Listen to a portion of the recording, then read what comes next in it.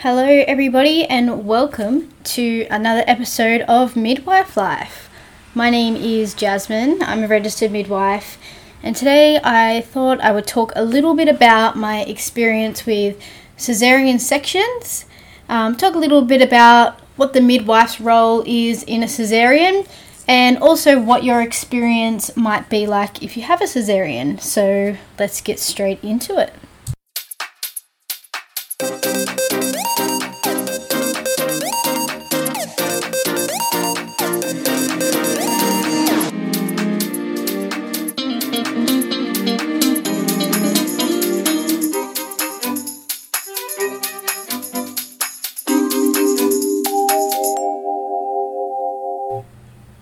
Awesome. So before we talk about the topic of the day, Caesarean sections, I just wanted to say I know I've been missing in action at the moment, but life's been a bit crazy and I spontaneously bought a miniature dachshund, which is sitting with me right now. His name is Frankie. He's black and tan. He's only 8 weeks old and he is cheeky as. Now, I don't know if anyone out there has bought a COVID puppy, but it's a lot of hard work. Pretty much, they keep you awake at night. They like to piss everywhere. They're very cheeky, but honestly, the pros outweigh the cons. They're very loving. They'll sit with you and have a cuddle. They love walks. And Frankie's a lot of fun. He likes playing with toys. And no, he's very good. So if you hear any barking or whinging at the moment, that's because Frankie's sitting right next to me playing with a little bacon chew. You enjoying that? I don't even know if you can hear him. Say hi, Frankie. Oh, here we go. Oh, okay, yep, he's enjoying the speaker a bit too much. Oh, alright, get off, Frankie. Alright. We'll pop him in there. Anyway, so I've been pretty occupied with the dog at the moment. Learning to be a dog mum. And but lockdown's pretty much over and it's fantastic. It's nice to get out and about again, seeing friends, and just having the freedom to go wherever you want. Isn't it just so good? So it's getting better. Even the other day, it sounds cheesy, but I was just browsing through the shops and I just thought, this is so good. I just love walking around and browsing and just, you don't even need to buy anything, but just being at the shops again. God, that sounds so lame, but I'm just loving it. It's good to be back to normal. So anyway, let's get into the topic of the day.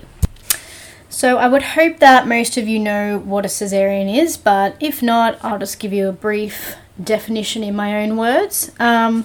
So pretty much a Caesarean section is they do a lower segment incision, kind of near the underline, and they cut through the muscular layers and things like that. They get to the sac that the baby's in and pop the baby and pull the baby out. So that is a Caesarean section for you.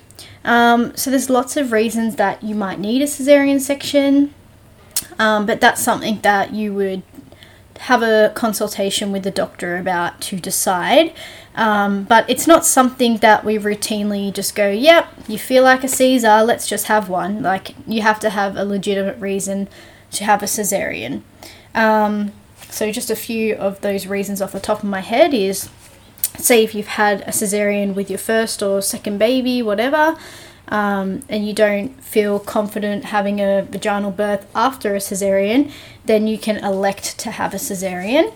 There might be other reasons, but I'm not going to delve into that too much because that's more of a doctor talk. But if you have complications, then sometimes you can have a Caesarean. So I'm going to talk a little bit about what an elective Caesarean is versus an emergency Caesarean, because sometimes I feel like when I'm going in for an emergency Caesarean with someone, they don't realise it's an emergency, and it's okay. So pretty much an elective Caesarean is something that you plan in your antenatal period.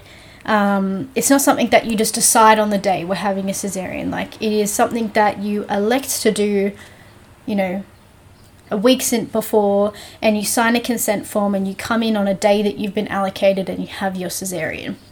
So a perfect example is you're a low-risk pregnancy, you had a cesarean before, so you've decided to have another one again. So you'll sign a consent form with the doctor and you'll come in on a certain day and have your baby.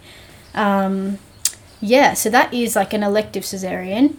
But an emergency cesarean would be something like, say you're in labour or your labour is being induced and, you know, you've been on the drip for so long and the baby monitor is distressed and things like that. So obviously that is risky for the baby and yourself. So therefore you might have an emergency cesarean, which is something that, you know, you just do it on the day, but you're not expecting that it's going to happen.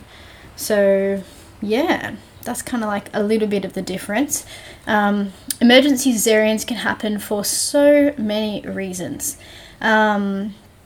Just to list a few: obstructed labour. So if baby's not coming down the birth canal the right way, say it's got its head a funny way or things like that, and it just can't physically fit down and its baby's becoming distressed, then you might have a cesarean for that reason. If the baby monitor's running, it's called the CTG, and baby has lots of dips in the heart rate that aren't recovering well, that can be a sign that baby's losing oxygen and not coping, so you might have to have a cesarean for that. Or say if your labour's being induced, and you've had that drip going for hours and hours and hours, and your cervix just isn't dilating, so it's just not working. Sometimes you might get to the point where you want to have a cesarean, but still that is considered an emergency cesarean because you didn't choose to have a cesarean on that day. It just kind of happened. Sorry, the dog, he's so cute. He's playing around having a good time. So I hope that explained a little bit between elective and emergency. If you want me to talk a little bit more about my experiences with emergency cesareans, just let me know and I can do a little bit more on that, but I'm going to skip right ahead. So I'm going to talk a little bit about what happens when you have a cesarean. So let's just say you're being induced. This is like the classic story. Your labour's being induced and it didn't progress well and the baby's getting distressed and you've decided, yes, I'll have a cesarean. What typically happens in that situation? Well, you can bring your support person with you. So if that's most of the time that's your partner, so you can only bring one support person with you, and they get dressed in surgical clothes and you have to get dressed in your surgical attire, so getting you ready and things like that. So we'll prepare you for the theatres, and then normally it happens pretty quickly, to be honest, like in an hour or so you get wheeled through to the theatres. If you don't have an epidural already, then they normally give you a spinal, which pretty much makes you nice and numb, so you don't feel the cesarean, but you are awake. Which is a good thing, because like you're awake and you get to meet the baby when the baby comes out, so it's pretty exciting stuff. So pretty much like you're laying down on the table and they put up like a drape so you can't see anything. And they get a little seat that sits next to your head and your partner just sits there like, you know, so they can, ow, don't bite me. So they can just talk to you and, you know, obviously see the baby be born and great things like that. So the midwife's role in this whole procedure is to, once the surgeon, you know, takes the baby out, they'll show you the baby over the drape and say, woo, congratulations. And then they give me the baby to do some cleaning and any resus if that's required. So we've always got a little resus machine in the room. So, you know, I'll be making sure the baby's crying, nice and pink. If there's any mucus or something in the mouth, I might just do a little suction. And once I think the baby's looking great, then I will give the baby straight to mum, directly skin to skin. So what that means is like, I might just put a nappy on the baby, but the baby is naked and its skin is directly on mum's skin, because that's the best way to keep the baby nice and warm in the theatres, because the mum's body temperature will naturally start heating up to keep the baby nice and warm. It's just, honestly, it's a maternal instinct. So yeah, I go over, I clean the baby, clean any blood or whatever off the baby, put a little beanie on and a nappy, and then baby's on the skin, I put blankets over the top of the baby, and then I like to take some nice photos. So it's pretty nice, like you still get to take nice photos, so you know, mum, dad, the baby get some nice photos all while the surgery is being finished. And the good thing is, like, I know it sounds a bit strange, like you're having a procedure done to you while this is all happening, but I think most mums are so excited that the baby's here that they're not even thinking about that. It's more just like you're in the moment with the baby. So, and honestly, like if everything goes smoothly, I feel like from when the procedure actually starts, like normally it will take no longer than an hour or so. So it's pretty good, pretty fast and efficient, I'd say. So yeah, then what happens is, like, once the procedure's done, they'll pop you onto one of the beds and you go to the recovery ward, which is the ward that you go after you have any operation. And the midwife will follow you through. So this is the best part. It's called skin to skin, where we are trying to promote the baby saying skin to skin before the first breastfeed. So yeah, you'll get the same midwife following you through. So that's fantastic. In the recovery ward, that's when, like, normally the babies start waking up a bit and wanting a feed. So if you're interested in breastfeeding, this is normally when we will do the first breastfeed with you. And yeah, sometimes do a baby check and things like that. Give baby the injections, the hepatitis B, which is an immunization, and the vitamin K, which is helping for blood clotting, because babies aren't born with the clotting factors. So reduces the risk of a brain hemorrhage. So yeah, get the vitamin K into your babies. So typically after you're finished in the recovery ward, then you go up to like your postnatal ward, like after you have your baby, that kind of area. So you're wheeled up in the bed, and normally you're bed bound for about a day or so, like a minimum of 12 hours you're in the bed, because, you know, you've still had a major operation, so you need to make sure you're taking it easy. And you know, your partner can help you, and the midwives are there to help you. So if you're struggling with moving or you've got pain and things like that, you can have additional pain relief, and yeah, we'll help you with the breastfeeding and changing the nappies if you need help. But yeah, typically the next day you're up out of bed, you're having a shower, and you're getting back to normal, I guess. But honestly, like, to get back to full normal, they say it normally takes about 6 weeks. So it does take a little bit of time, and they recommend, like, don't lift anything heavier than the baby, because you don't want to, you know, start lifting heavy washing baskets and things like that, and then affect the stitches. Yeah, so make sure you take it easy. Another thing that people might find a bit weird is, like, a lot of the mums are like, well, why do I keep getting vaginal bleeding when I've had the cesarean?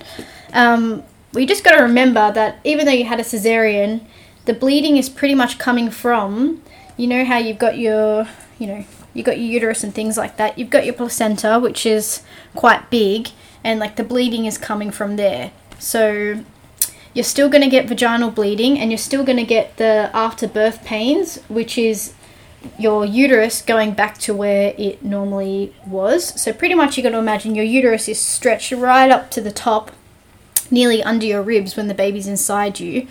And once the baby comes out, the uterus needs to contract all the way down to its normal position, which honestly can take quite a bit of time. So while that is happening, especially in the first week, you're going to get some kind of like period type pain, some crampings. So if you're experiencing that kind of pain, that's very normal, and that's just your uterus going back to its normal position. So yeah, that's actually a good sign. So for that, you can take some Voltaren if you're not allergic to it, of course, and some Panadol. That will help you with that kind of pain. Another thing that a lot of women ask me, so a lot of times, like, first-time mums will have an emergency cesarean, and they wonder, like, well, what do I do now? Can I have a vaginal birth after this? And things like that. For the majority of people, like, obviously everyone is individual and might have different kind of comorbidities, but for the most people, you are allowed to have a vaginal birth after a cesarean, especially when it's your first cesarean. That should be fine. So that's something that you talk to a doctor about to make sure that that's safe for you. But I've definitely seen lots of vaginal births happen after a cesarean that are successful. So if you're wanting to have a big family or heaps of kids, then I'd recommend trying to have a VBAC. Generally I think the risk of, like, obviously you've got that scar there and that's got to heal and things like that. So the risk is that when baby's coming down the birth canal for a normal vaginal birth, that puts pressure on that scar. So the risk is that scar could rupture. So we call that a uterine rupture. So you have to be careful that, you're not putting too much pressure on that. So typically, like, I'm pretty sure, I don't want to give out the wrong stats here, but I'm pretty sure the risk of uterine rupture is, when you're labouring naturally, is 1 in 500, because I had to do this the other day. So 1 in 500 risk if you're just having a normal birth after a cesarean, labouring naturally. So 1 in 500 risk of rupturing.